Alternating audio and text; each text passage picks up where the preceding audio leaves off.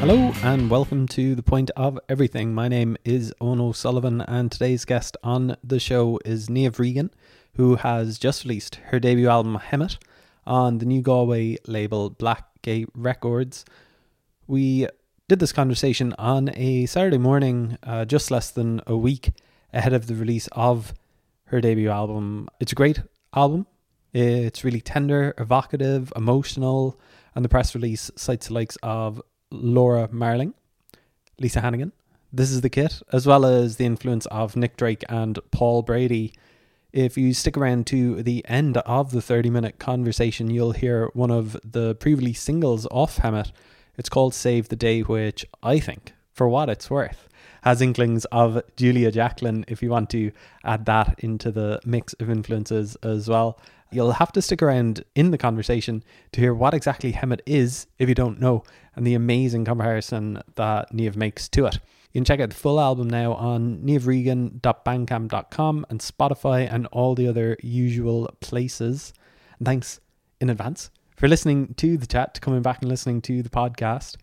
All going well, I should be somewhere in the middle of Donegal when you hear this on my holidays, but you know, the magic of the internet, the podcast is online while I'm driving around trying to figure out the road system in Donegal. So talk to you all next week when hopefully we have some cool stuff planned on the podcast. Fingers crossed, and I'll be talking about it on Twitter and stuff if you want to check me out at TPOE blog on Twitter. But yes, here's myself and Niamh Regan having a nice old chat of a Saturday morning recently.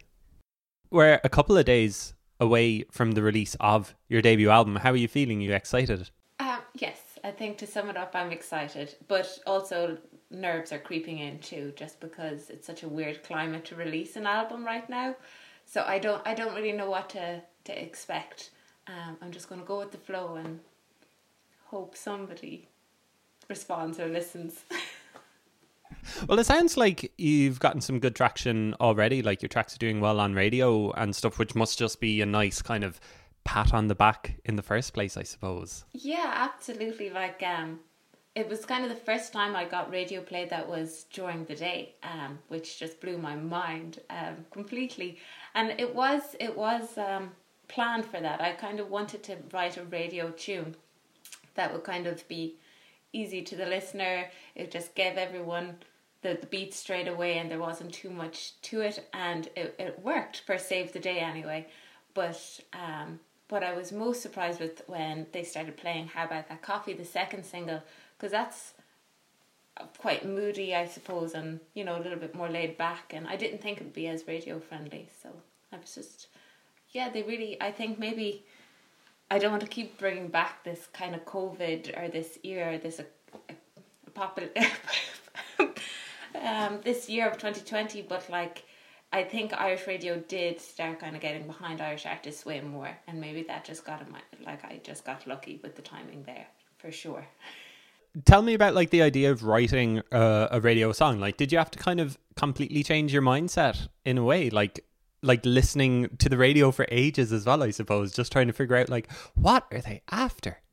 What do they want? Well, it wasn't completely like I wasn't completely sucking up to the radio picture perfect song or anything, but it was more, a lot of my songs would, well, I've never recorded with a full band before, you know, with drums, bass, double tracking and all this, so I knew I was going to be able to do that. So sitting down, I said, on this album, I wanted just at least one song that was like really like, as far as I could get, close to rock and roll. The closest I could ever get to. And Save the Day was that. Just like, it's a regular 4/4 beat, it's just driving, it's just going, and it's not over 4 minutes. And to me, that's radio material. I don't know anything else about that. That's as much as I know. And so have you already seen just kind of what happens when you get radio play? Suddenly you're getting more attention or more listeners on your other audio platforms and stuff. Straight away you can be like, this is why everybody wants radio play. I definitely see why people, because I've been playing music since I was 18, trying to do that hustle, and I think it would take maybe a year to get over 1,000 listens on a track I'd release. And I felt like that was really good. Do you know, I felt like I was, and then the minute it got on the radio more than once or twice, like within a month it had 4,000 listens. And I know you shouldn't track your progress with streams or things like that, but I was suddenly getting messages from strangers. And I was like, oh, that's different. Like, it's not my auntie over in Australia or my cousin, you know what I mean? It felt really nice that it was actually people taking the time out of their day and they didn't know me, they just knew my music. So that has definitely been the strangest and the best thing since the radio play, for me anyway. Yeah, I guess one of the stories about the summer was just kind of this like as you say, it felt like radio stations were getting more behind Irish acts during this time of COVID and everything, but also there was that report that came out about women being played on the radio. Was that one thing where you were just like, well, it was like 2 weeks. Save the Day came out 2 weeks before that gender disparity research came out, and I was like, ooh, this is crazy timing, but also like I was really glad that it was played, you know, a little bit before, so it wasn't just completely like, oh, we better just play all the female artists now and keep them happy and forget about it next week, which they haven't, in fairness. So that felt good that at least one or two plays had been in before that, but it definitely helped, that's for sure. It had to have helped, do you know what I mean? Just that kind of buzz around it, and I wasn't even aware of it, you know, I wasn't hurting. I thought I wasn't getting radio played because my songs weren't good enough, and that was the case before this, you know, but that's totally okay to own. Like, you have to, you know, keep working and progress and making it more. I hope I don't come across like I'm just trying to make radio-friendly music, because definitely. I think it's always interesting to hear acts who would like their music to get played on the radio. Like, it's so easy to kind of complain about it, you know, kind of afterwards with hindsight. Oh, they never fucking played my song. But, you know, to actually be like, I do want them to play the music. Like, I always say, like, there's so many Irish acts in particular who just, if they get on the radio, you know, they've got a certain amount made for themselves, you know, like they've hit a certain level that so many bands don't get to hit. So I think, like, fair play for trying to do it, and fair play, like well done for actually getting it as well. Thank you. Well, like, it's all, you make your own luck, I think, and then timing is everything. So I think that's more it. It's not, I'm saying thank you in a very roundabout way, kind of trying to, like, that whole it's from pennies kind of throwaway comment. So tell me about, like, that realization that you came to. You feel like the music that you were making beforehand wasn't good enough for the radio? Not that it wasn't good enough. I really liked it, and I felt it was honest and a good representation of where I was at. But it wasn't, I never thought radio play would even be on the horizon for me. Does that make sense? I got a few support spins after 12 o'clock on digital radios, and late date, in fairness, on RTE Radio 1 are very good at, like, kind of, it doesn't matter if you're totally unknown, if they like it they will play it, but the recording quality wasn't as good. The songwriting, I felt, was there but not there yet, kind of thing, and I feel like with this album I took my time with it, you know what I mean, and I feel like it's definitely my best foot forward. Like, I feel like I put the time into it, and if people don't like it, that's okay, because I definitely pushed myself to give it my all, and that's all you can. That's all you can do. Let's talk about your own musical journey to date so far. You're in a band, June Echo? Am I pronouncing it right? That's very good. I'd say that's the first person to ever pronounce it the way we intended. Phew. Was that your first taste of making music with other people, making music in a band, and kind of making music like as this is what I want to do? I always knew, this sounds so bad, like, but since I was 14, I knew that I wanted to write songs and play it as much as possible.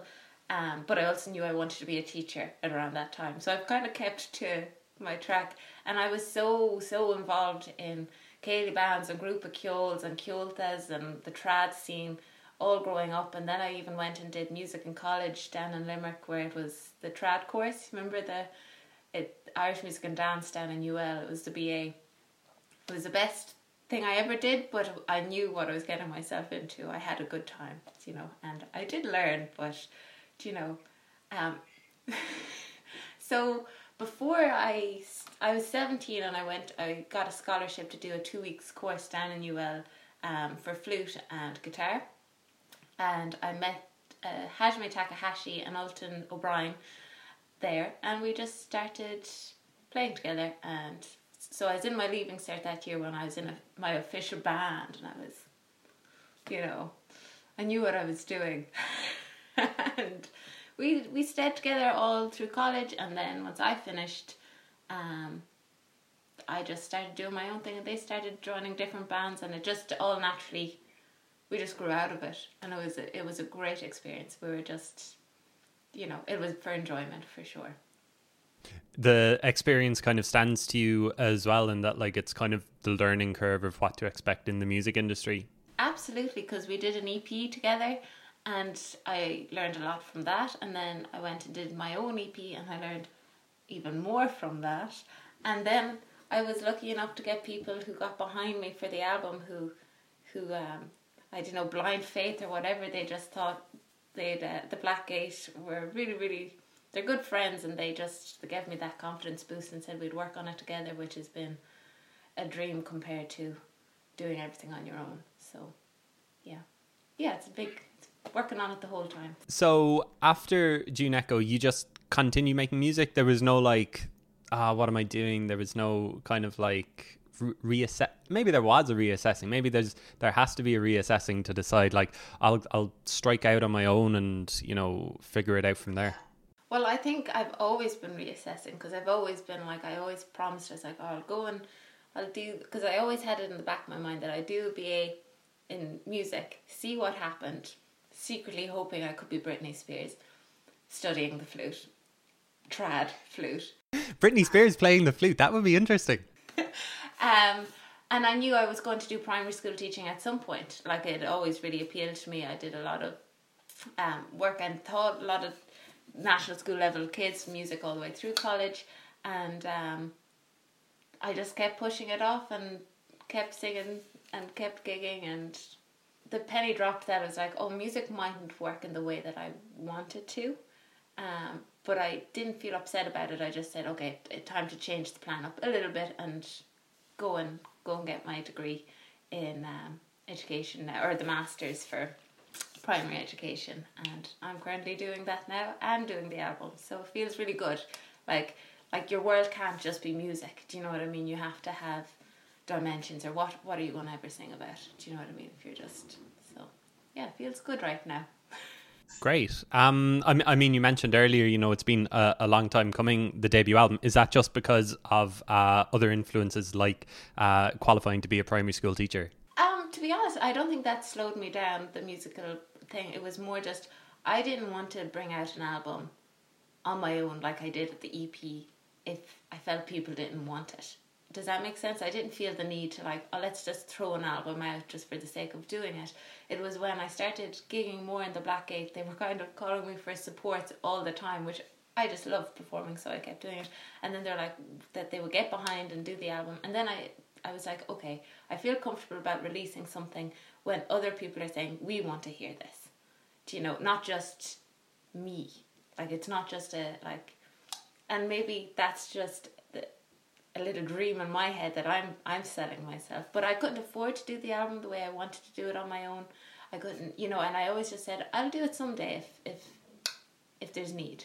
Because I never stopped writing songs, do you know, or I never stopped wanting to gig, but I definitely wasn't seeing enough traction to be like, people want an album now. And I didn't want to just do it for a business point of view either. So I waited until it felt a little bit better, and I think it felt right the past year, so more possible.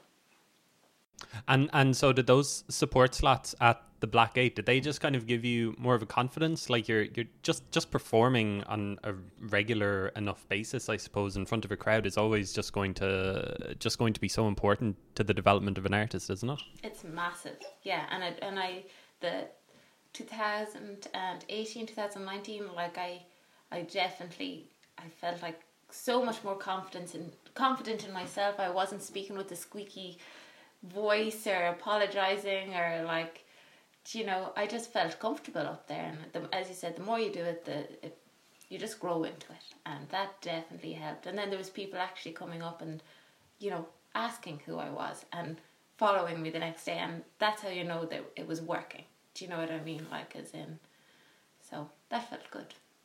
And it's still early baby days, even though I've been doing this since I was 17. I've been gigging since I was 17, and I still feel like I'm just like on level 2 or something, and there's 100 more levels. And that's really exciting, because life would get so boring if I felt like it's so easily attainable or something. Are you missing the gigs and the festivals and everything now? Sorry to talk about COVID again, but like, you kind of desperate to get out and perform? I'm desperate to heed guidelines and make sure everyone's safe and like. Oh, very responsible answer. I am though, like, but yeah, of course you do. It's like everyone the rug has been pulled out from them. Do you know what I mean? And yeah, it's disappointing not to get to go and do a little mini tour or do, you know, the festivals and stuff. Especially when I felt like I was getting revved up to go to that next level. But that's life, and, you know, maybe a good song will come out of it. I don't know. But yeah, to answer in short, I really do miss it. But, you know, life could be worse for us. Like, I'm at home getting to study and watch Netflix and play my piano, and, you know, it could. I'm not going to complain too much. I'm safe. Was the album all ready to go? Like, lockdown didn't give you kind of impetus to finish it or anything? Like, it's coming out at the start of September. I mean, could it have come out 6 months ago as well? It was just like coincidental. Yeah, it definitely was. It's been ready for quite a while. It was just the finishing touches of artwork and design and things, that stuff halfway, just before we were almost to release it. I felt like something wasn't right, and we held the brakes just because nobody was going to have to be refunded for tickets or anything, or it really didn't matter if we pushed it out. So COVID actually, because it was originally supposed to come out in August 10th, and then we decided to push it out to September 4th just to make sure. So I feel really good about the package now. I feel like every box has been ticked in my mind, to please me. I don't know about anyone else, but a bit of a control freak over the little things. Tell me about kind of the story behind it, because there's this quote in the press release where you say, I'll read your words back to you. I recorded this album after one of the most challenging years I faced so far. I lost my mum, got married, went back to school, and I grew up a bit, I think. My world got bigger and smaller all in one breath, and this album, Hemet, is all about that. Like, is that it in a nutshell? That's it in a nutshell.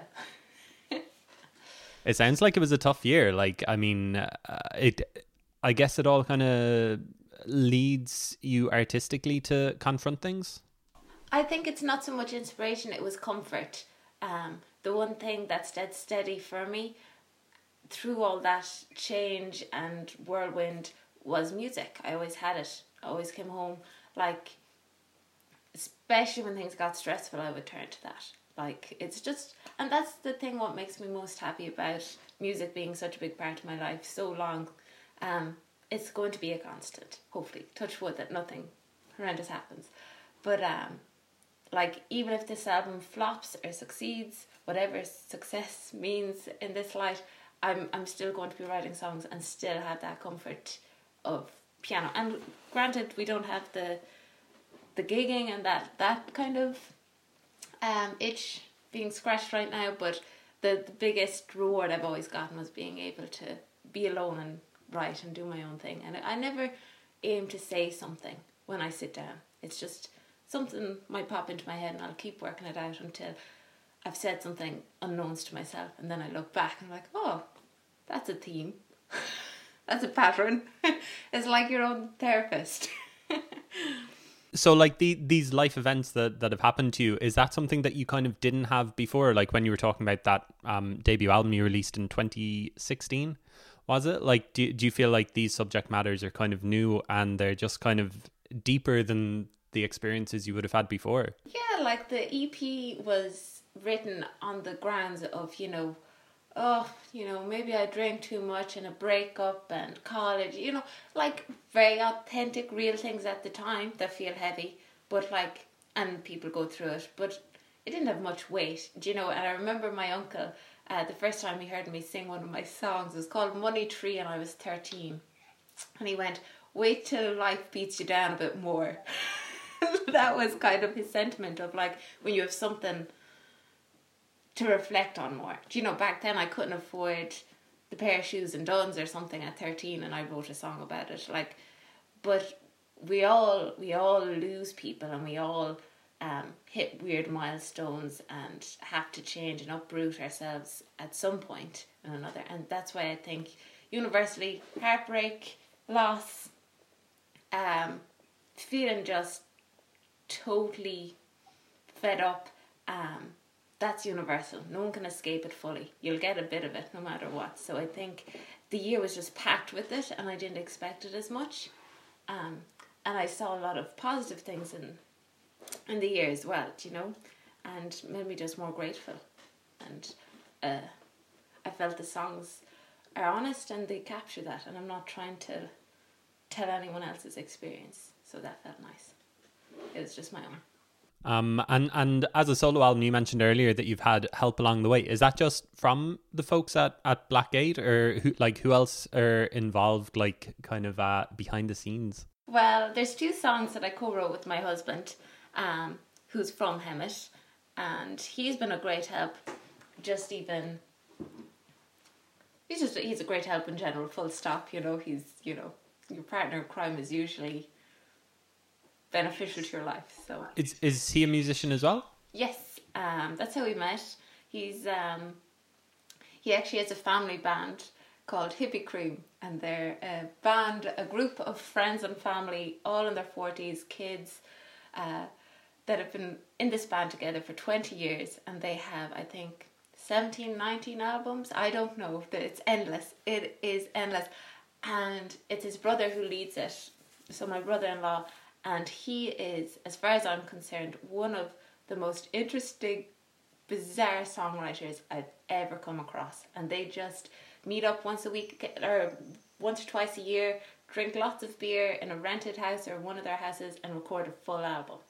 And all the songs are original, and they are just, it's been the biggest inspiration, like a wake-up call of music is not about getting the validation, it's about the community you form.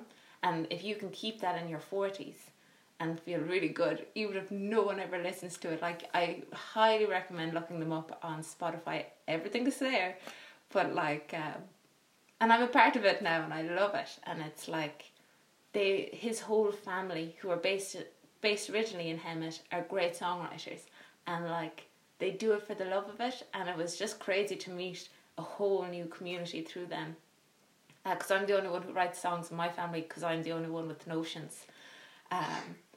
So it was just a really fun world to open up, and that's a huge part of why, because all those guys are originally from Hemet as well. So that was another reason why it all feeds into Hemet. Just kind of summed up the year, because all the feelings that I had that year is what I feel when I'm in Hemet. So where is Hemet? It's I should have this exactly down to a fine-tuned answer, but I don't.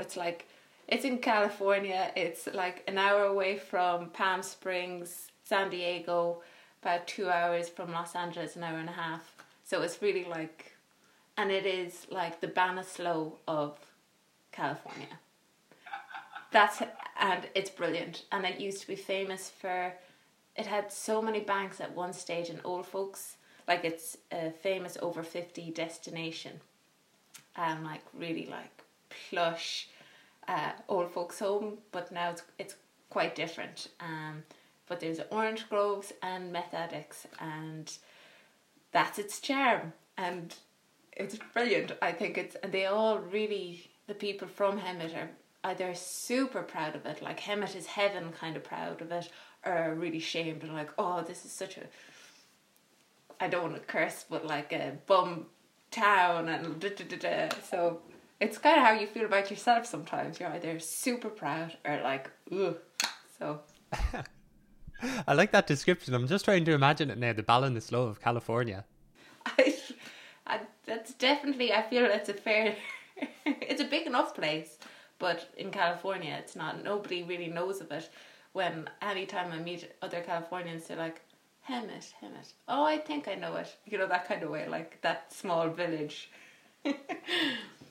Coming back to the album, I suppose there's loads of lines on it that you that I could pick out to ask you about. I was quite drawn to the track Hallelujah, where you say, perhaps if I became a mother I could turn this around. Like, is that a genuine feeling? Is that just something that your mind is just kind of wandering and stuff? It's quite a heavy line.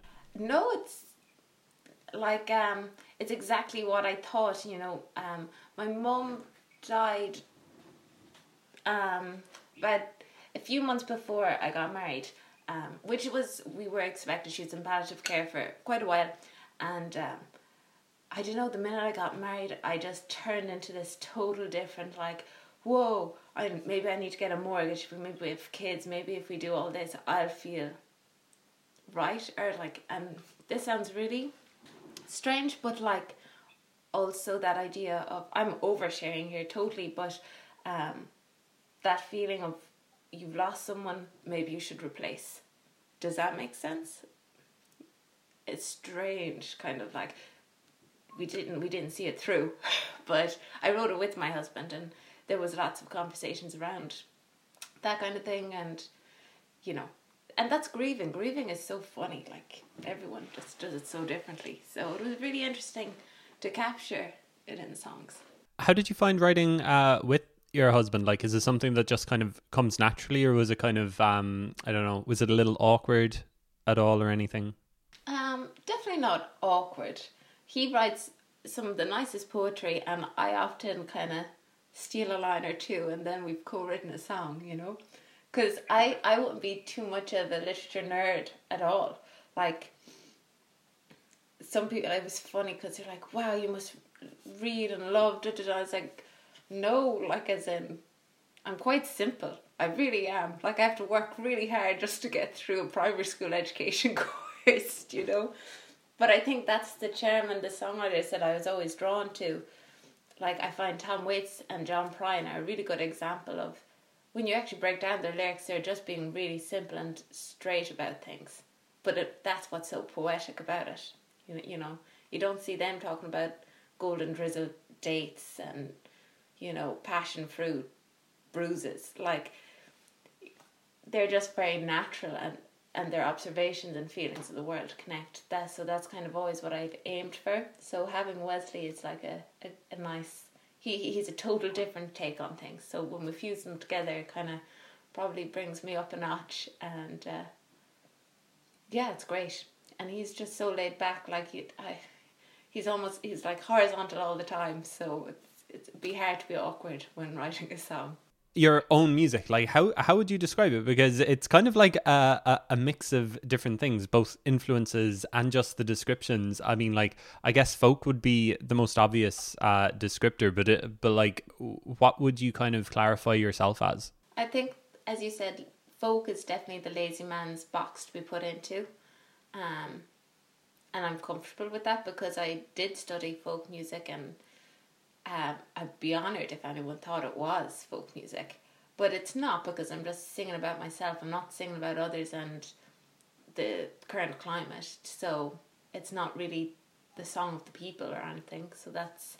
and it's not like I'm sharing it to the world and anyone can have it. It's like, no, it's written by X, Y, you know what I mean? So I think I'm a singer-songwriter, as in I write songs on different instruments, and it can change and grow, and God, I don't know, a singer-songwriter, I suppose.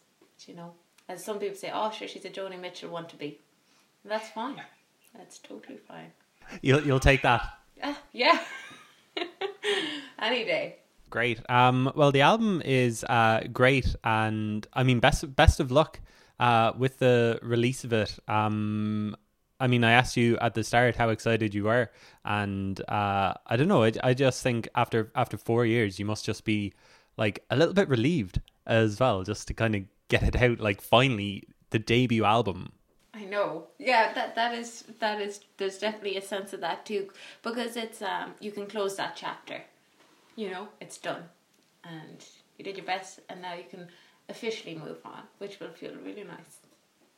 Have you got more stuff written, like post Hemet?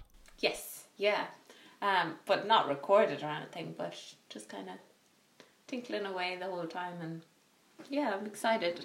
I'm just more ready to see how it's received, and I think that'll inform my songwriting as well. You know, not so if it's received well or not so well.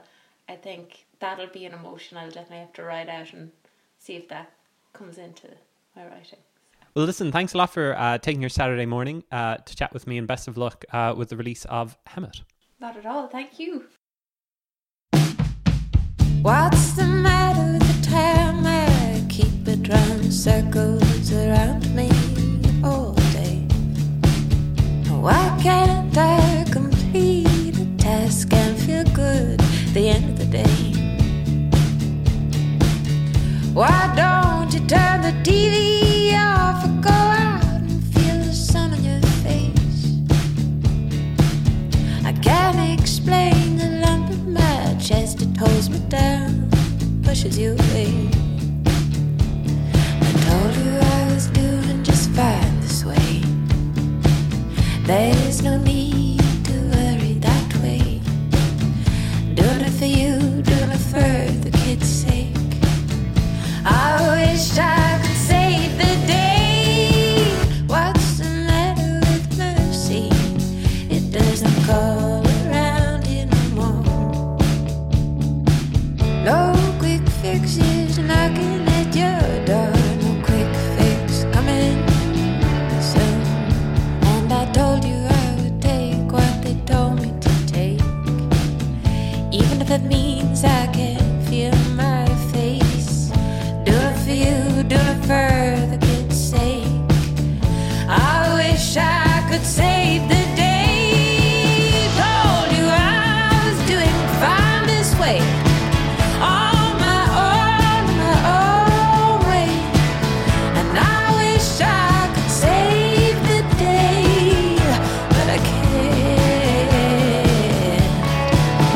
I wish I could save the day, but I can't.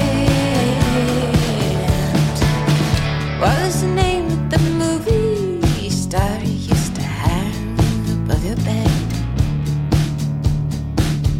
Which superpower did you wish for before you started wishing you were dead? Why can't you remember the good old days? Why can't you remember me? The sting from the nettle, you left me nicer with some dark leaves. And I wish that I could help you just like that today. To have an answer, to hold some faith. 'Cause some sadness just feels this way when you lose sight of your fortune. When you